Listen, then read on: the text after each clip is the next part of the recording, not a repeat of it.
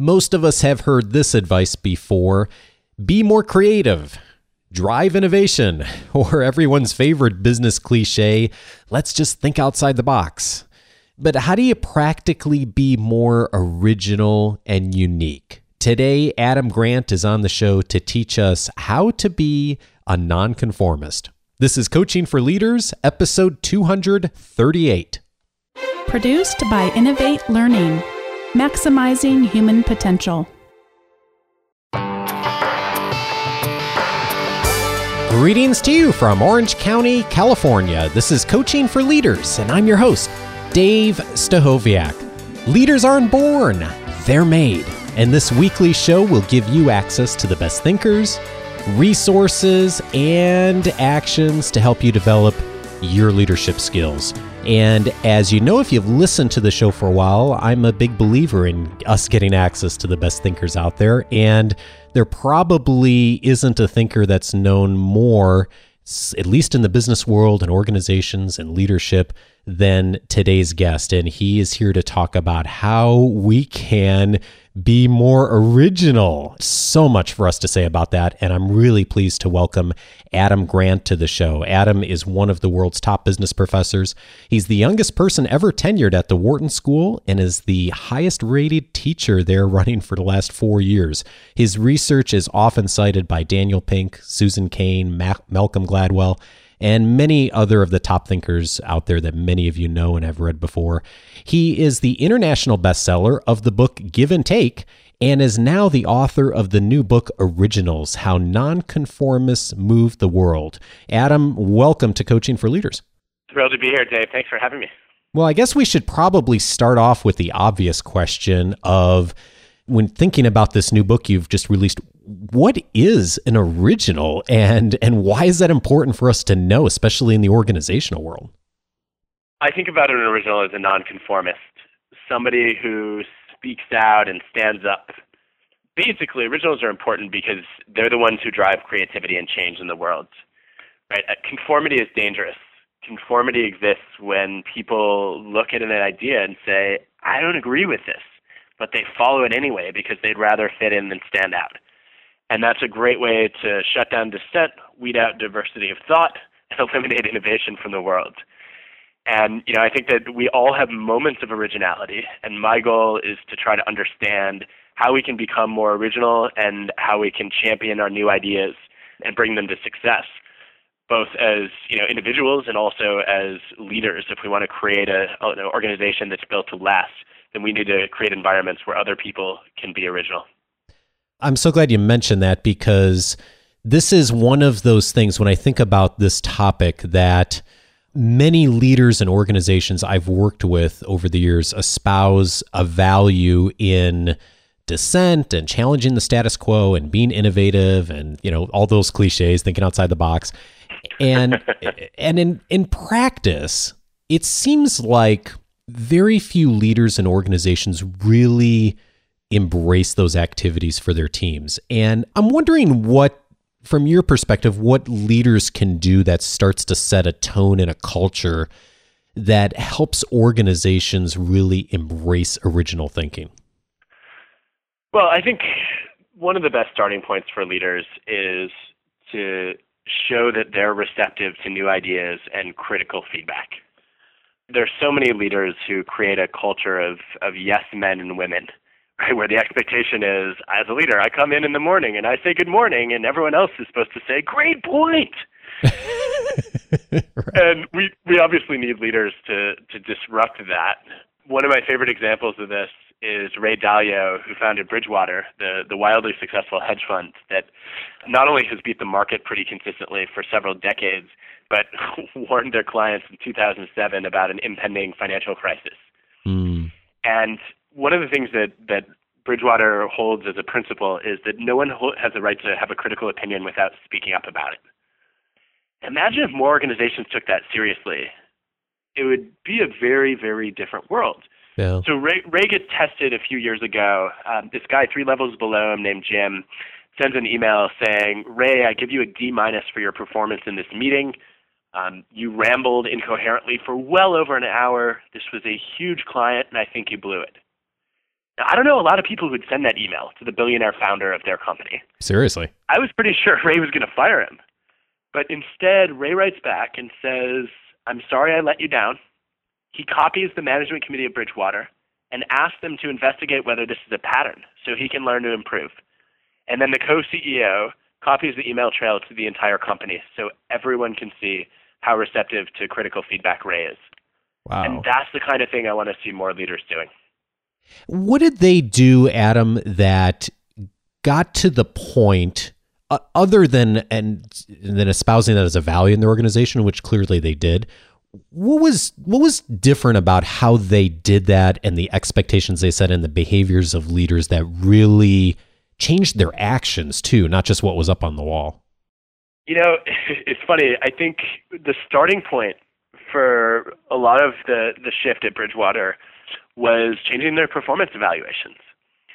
So you are actually assessed as part of whether you're going to receive a bonus and a promotion on whether you speak up with critical opinions and dissenting views. So you can have your, as an extreme, you could have your paid doctor, you could get fired for not speaking your mind.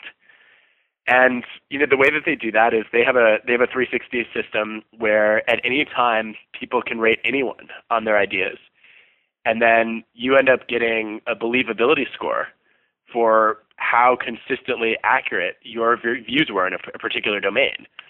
So you're not just expected to speak up all the time, right? You're not supposed to go to people and say, I really think you would be more effective if you wore different shoes, right? Because the steering question is, are you bringing useful ideas to the table? And I think evaluating people on whether they disagree constructively is a brilliant step, and I would be thrilled to see more organizations do it. One of the things I found really interesting reading through this book is a lot of the preconceived notions I know that I have, and I think probably a lot of other people have around originality, are not necessarily true. And you use a number of examples in the book about entrepreneurial leaders in particular. There's this bias I think a lot of us have to think about entrepreneurs as people who take all kinds of risks and do whatever they can to be as change agents as possible, and especially the risk part, taking on all kinds of risk. And I thought it was interesting that you found through your research that entrepreneurs are a lot more, the ones that are very successful, we should say, are a lot more risk averse than the general population. I was wondering if you could tell us more about that. I was certainly surprised by that. I thought that successful entrepreneurs were daredevils, the people who would basically be willing to try things that the rest of us think are insane. And yet, if you look at entrepreneurs, the successful ones are quite risk averse. They're cautious, and they're constantly forming backup plans, which is why entrepreneurs who quit their day jobs to start a company, if you compare them to the ones who keep their day job and start a company as a hobby, that second group is 33% less likely to fail. And there are a couple of advantages of being risk averse. One is that you actually do analysis to figure out whether your idea is any good before you take the leap. A second is that you don't put all your eggs in one basket, and that makes you much more likely to take critical feedback seriously, to pivot if you need to, as opposed to saying, well, I went all in on this, so I've got to make it work. And another advantage is it means you're not as pressured to rush forward with your ideas. If you're somebody who loves taking risks, this moment you have an idea, you've got to go for it. Whereas, when you look at some of the entrepreneurs who kept their day jobs, Sarah Blakely, 2 years selling fax machines before going forward with her prototype of Spanx. Being cautious and taking time to perfect the prototype and get a patent on it made her much more successful. Marcus Persson, building a video game and staying around as a programmer for 9 months before he finally decides to devote all of his attention to Minecraft. That worked out pretty well. Yeah. I can so relate to this because as I was reading this section of the book, Adam, I was thinking back, I did that. I quit a job and tried to start a company, and it was not successful at all. And part of the reason was exactly what you just said, is you feel all this pressure to immediately perform and do things and try new things and take risks. And ultimately it wasn't successful at all. And it was a huge failure. And so I wish I'd read this book about 15 years ago. But I think that is sort of the the bias in a lot of our thinking is that, okay, we have to be all in, we have to take all these big risks if we're doing new things. And really, a lot of times we're better off testing and having the fallback plans like you talk about. Yeah, I don't wish you had read this 15 years ago, because we probably wouldn't be having this conversation today. Well, that's a really good point. I'm glad you moved on. Well, that's a really good point, because coaching for leaders has very much been a hobby and started off that way. And because it was approached that way, it became a lot more successful than my past business adventure. And so it is really interesting when I think about this, how much that plays into the role of, just in my own experience, of thinking through originality and how nonconformity really plays a role in this. Tell me about procrastination, because it's interesting that this comes up in the book, because I wasn't expecting that at all. And you use some really interesting examples. And I saw an article you wrote recently on procrastination and how you're trying to do more of this. Could you tell us about your journey with that as you've started to write and do research for the book? Yeah, I'll tell you later. That's awesome. Yeah, look, I'm a precrastinator. I'm the opposite of a procrastinator. That panic you feel a few hours before a deadline when you haven't done any work yet, I just tend to feel that months in advance. And I've always thought it was, like a badge of honor to get things done early, because anything worth doing is worth finishing ahead of schedule. But then I had this unusually creative student named Jihei Shin, who told me she had her best ideas when she was procrastinating. And I was like, that's cute. Where are the 4 papers you owe me? No, she was one of our most creative students. And we ended up doing a bunch of studies in some companies, and we ran some experiments as well.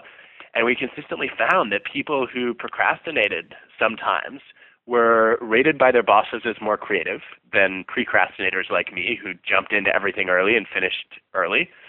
And they also had more original ideas when we actually tracked their ideas. And I wanted to know what happened to the chronic procrastinators. And she was like, I don't know, they didn't fill out my surveys. But no, they were less creative too, because if you leave something to the very last minute, you have to rush to just implement your first ideas or the easiest ideas, and you don't get to work through the most original ones. But procrastinating seems to have a couple of advantages. One is it allows time for incubation. When I would just dive into something and finish it right away, I would be stuck in sort of the initial ideas that I came up with, which are usually the most conventional, right? That's why I had them first. And then it's also, procrastination is pretty good for divergent thinking. It allows you, when you start thinking about a task but you delay the completion of it, you give yourself time to make all those unexpected leaps and random connections that you wouldn't if you were just following a structured plan. So yes, I have actually trained myself to procrastinate, and I am proud of it. Well, speaking of which, one of the really interesting examples that you cite in your research is from Dr. Martin Luther King, and specifically the I Have a Dream speech. Tell us about that and how procrastination came into play there. Well, King's example was to me shocking, because the I Have a Dream speech is arguably the greatest speech in American history. And, I just assumed the amount of preparation that went into it must have been extraordinary. And it was in a certain sense. But he didn't start actively working on that speech until 4 days beforehand. And then it was the night before the speech, he pulled a near all-nighter, rewriting most of it from scratch. He was up at least till 3 a.m., possibly longer. And then he's sitting on stage the next day, waiting for his turn to speak, and he's still scribbling notes and crossing out lines minutes before the speech. Now, why would he do that? Obviously, Martin Luther King Jr. was not lazy, and he cared deeply about this speech. It was the biggest one of his life. I think the reason he was willing to put it off until the last minute was because he wanted to keep himself open to the widest possible range of ideas. He didn't want to foreclose on one direction. And I think he knew intuitively that although procrastinating is a vice for productivity, it's a virtue for creativity. And not only did he allow himself access to lots of different ideas, but then by the time he got up on stage, he did not have a script that was set in stone. And that gave him a lot more freedom to improvise, which is why 11 and a half minutes into the speech, he left the prepared remarks to utter 4 words that were not in the original script, but ultimately changed the course of history. And those words were, I have a dream. Had he, finished the script months in advance and basically locked in on it, I don't know if that speech would have ever been remembered. It's such a miraculous story that the I Have a Dream wasn't even part of the remarks originally, and how much he did improvise in the moment. And I guess one of the things that I was wondering about and thinking about procrastination is your message is not just put off everything and wait till the very last minute by any means. How do we utilize procrastination in a real practical way when it makes sense to do that? And I'm wondering, when you looked at the people you've researched, how do people strike that balance of obviously doing the preparation and the things that are important, of being able to do the thinking and the incubation, but at the same time being able to bring in some of the benefits from procrastination that it may bring? I was trying to sort through this puzzle, and a colleague of mine, an applied positive psychology expert, Reb Rebely, gave me the insight that I was looking for. He said it seems like what's going on is that highly original people are quick to start but slow to finish. And the more I thought about that, the more convinced I became that he's right. Because, on the one hand, you have all these people who are motivated to take initiative, right? They see the world differently from others, or they anticipate something that's going to take other people a while to realize. And, they're excited to dig into it and bring their ideas into the world. But then, I think the key to maintaining their originality is to not just rush forward and say, I've figured it all out. Jeff Bezos and Larry Page both told me that one of their rules for decision-making is waiting until the last possible minute to finalize a decision, just in case you learn something that you didn't know before. And, that's such a contrast with the image of decisiveness that we often associate with great leaders. But they're decisive too, right? They've taken an early dive into the problem. They have some initial ideas, but they're constantly doubting what they know to make sure they've given themselves a real chance. Well, that's a good transition to thinking about how we can practically approach this from our own careers and experience too, and particularly from a leadership standpoint. And for those of us who are not part of organizations that have the values that you've talked about in some of the examples, I'm wondering what your advice is for people who want to challenge the status quo, but might be fearful in doing so, or might even work for an organization that doesn't necessarily articulate that as clearly or value that as clearly. Well, I think there's some great advice in Switch by the Heath brothers, which is find the bright spots. There is almost always more variance within an organization than there is between organizations, right? So even if you're in an organization that has very little cultural sort of psychological safety that, makes it hard to innovate and take risks, there will be pockets of people doing original things that have chosen to follow a different set of norms and values. And I think your first task is to seek those people out, right? Ask who is thinking differently, who is championing creativity or innovation around here. And then, you want to learn from them, you want to pitch your ideas to them, and, see if you can build what Jane Dutton, a great management professor, calls a micro community of people who may share some of your principles. And then, I think the other thing that you do is you try to figure out whether you can take your original idea and make it feel more like it's an act of conformity to follow you, right? So one of the mistakes I see a lot of leaders make, and this happens with employees and managers too, is they try to shove their values down other people's throats and say, look, you have to agree with my principles. No, you don't. What you want to do is you want to articulate your idea as helping other people fulfill values that they already hold.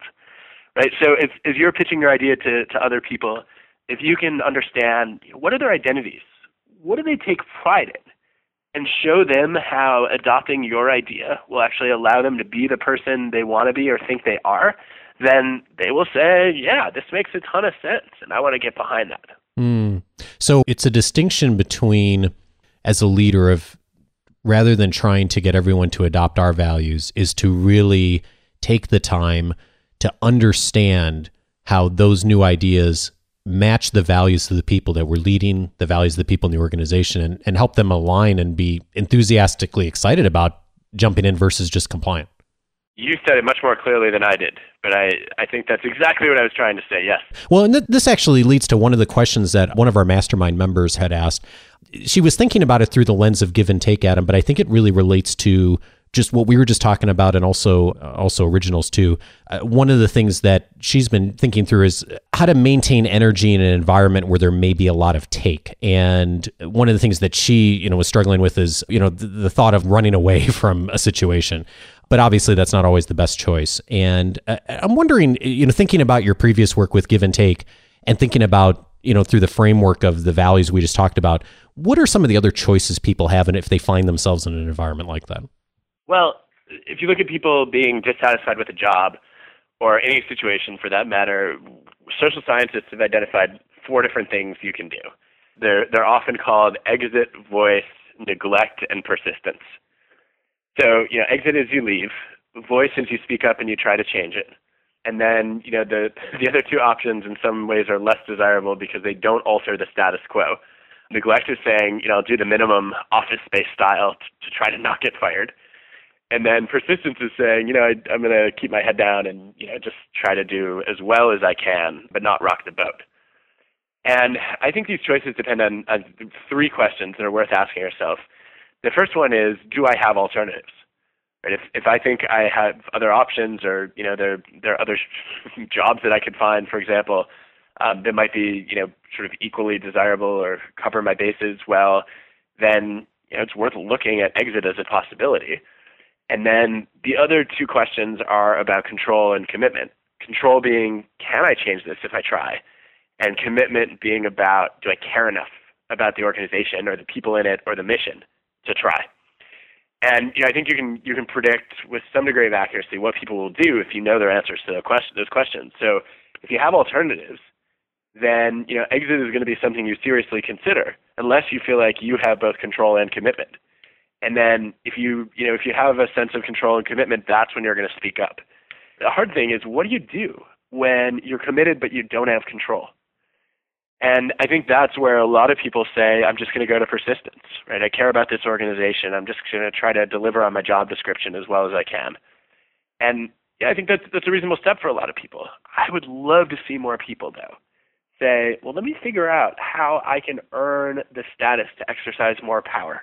In other words, how can I make a big enough contribution to other people? How can I excel so much in my job that they actually want to hear what I have to say, that they're interested in changing based on my input? And I think I guess that's a question that more people could ask, but it's up to every individual how to answer it. Well, and leadership ultimately starts with ourselves, and so it's a great starting point of how can I affect change and bringing value to the organization, and then, like you said, earn the trust to be able to then influence in a more substantial way. I love it. Adam, by every traditional measure, you've had a stellar career yourself, but you talk about in the book about your own journey with conformity. And I'm just curious, how has researching and writing this book changed your thinking on your own career? I think it's changed my thinking in a couple ways. One is that I've just realized I was a huge conformist, and that prevented me from sharing a lot of my more original ideas. How so were you a huge conformist? Because you're doing all these great things out in the world, and I don't think most people would think of you that way. Well, they've only seen the post-tenure me. Right? I was afraid to share most of my ideas, even in my own classroom. So I spent years teaching as a professor, covering other people's research, and not saying a word about givers, takers, and matchers, because I thought people might think the ideas were absurd, right? That generosity could not just sink your career, but maybe accelerate it. Who would possibly believe that?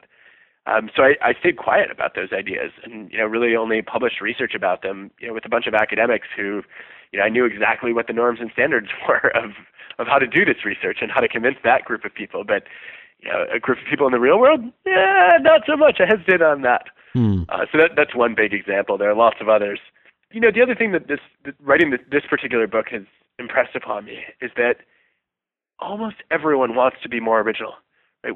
We all have more ideas than we express for improving our circumstances and for changing our surroundings for other people, not just ourselves. And it's gotten me thinking a lot more about how can I do that effectively. So, working on this book has made me much more comfortable, for example, advocating for gender equality, which I previously, said, as a man, it's not my place to do that. And, certainly I had never experienced all the injustices that women do, in the working world, and so how can I speak for that? And writing this book has given me a little bit more courage to say, well, we need more men in this conversation, and I need to follow my own advice. Otherwise, I'm a hypocrite. Yeah. Oh, it's awesome. It's awesome. Yeah, I love it. I love how much you bring that into the book and talk about women in the workplace and even the women's suffrage movement too. There's just so many amazing examples and how that really speaks to leadership and originality. Very cool stuff. Oh, thank you, Dave. Well, I felt like after reading the history of the suffrage movement, I could have written an entire book just about all the lessons we can learn from that about championing original ideas. But I figure there are more books to come. Yeah, well, I'm glad to hear that. And I just, as I was reading through the book, I had the same feeling. I was like, wow, there's so much to be learned from some of these areas. And I really appreciate all your writing. I've read both the books, and they've informed a lot of my thinking on how I interact with the world. And I just really appreciate the courage you've brought and working through some of your own conformity and fears like we all have. I think it's a good lesson for all of us, is that regardless of the success we've had, it's something we all struggle with. And so I really appreciate your willingness to talk with us about that, and also the great work that you're doing. I'll try to earn some of those kind words. I appreciate them, though. Adam Grant is the author of the new book, Originals: How Nonconformists Move the World. Adam, thanks a ton for your time. Thank you.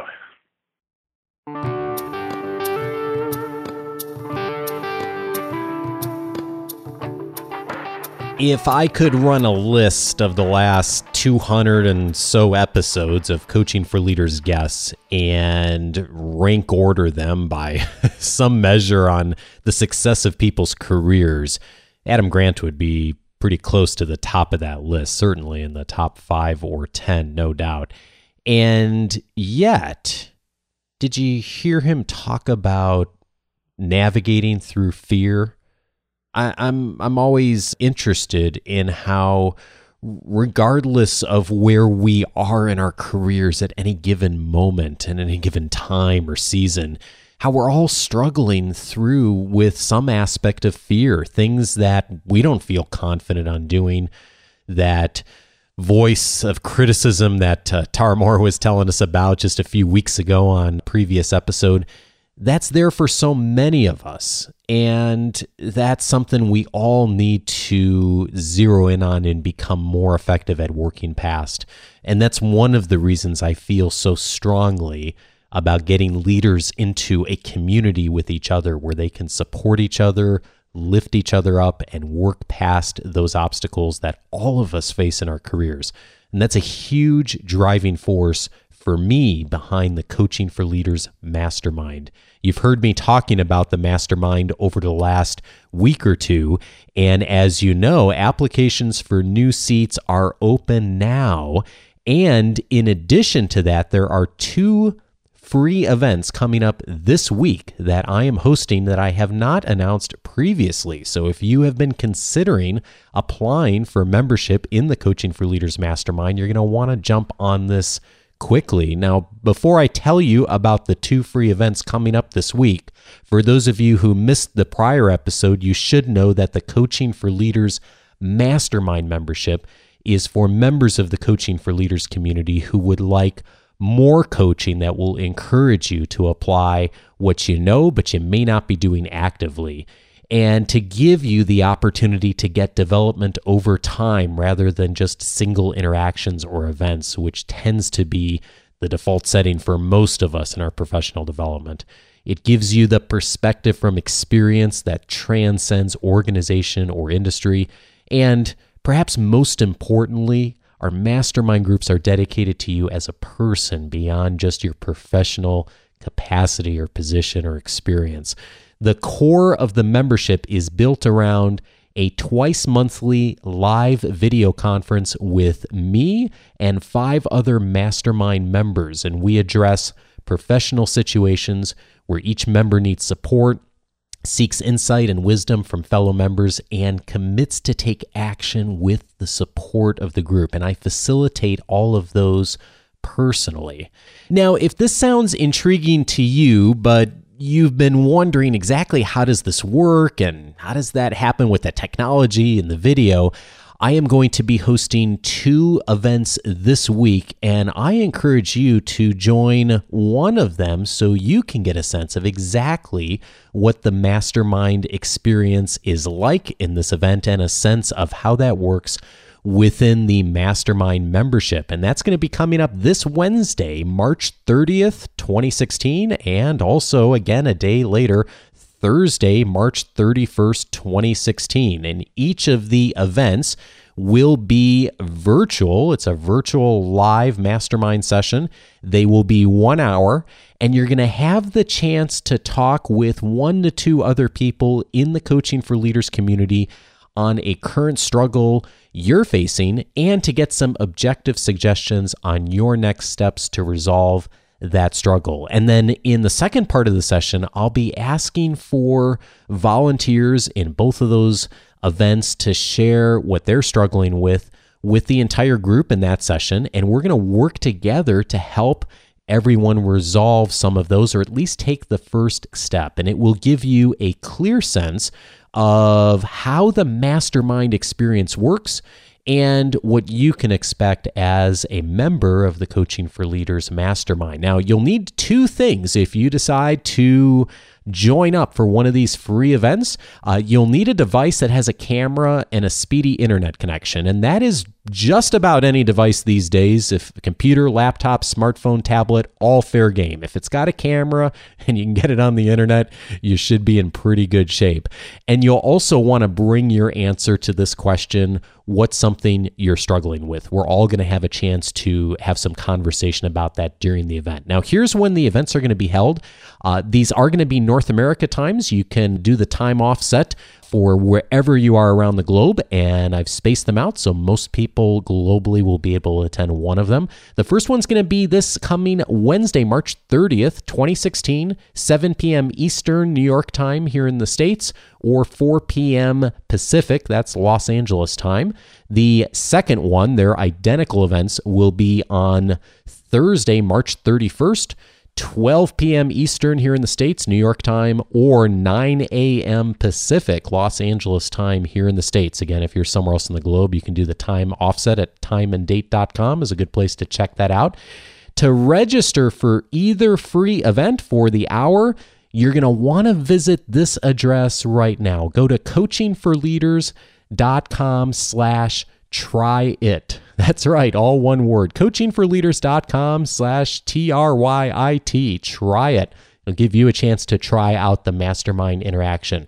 Now, for the right experience and interaction, I'm limiting the number of seats available at that link. So if it sounds right to you, go over right now to coachingforleaders.com/try it. Now, one final reminder, whether you attend one of these free interactive mastermind sessions this week or not, applications for the membership are due for those newly open mastermind seats on April 1st, 2016, this coming Friday. A number of you have already applied, but I don't have your application. I want to consider you as well if membership may be right for you. If that is something you'd like to check out with more details, go to coachingforleaders.com/mastermind. That's where you can find all the information about membership. And of course, we'll say more about that at the end of both of the events this coming week.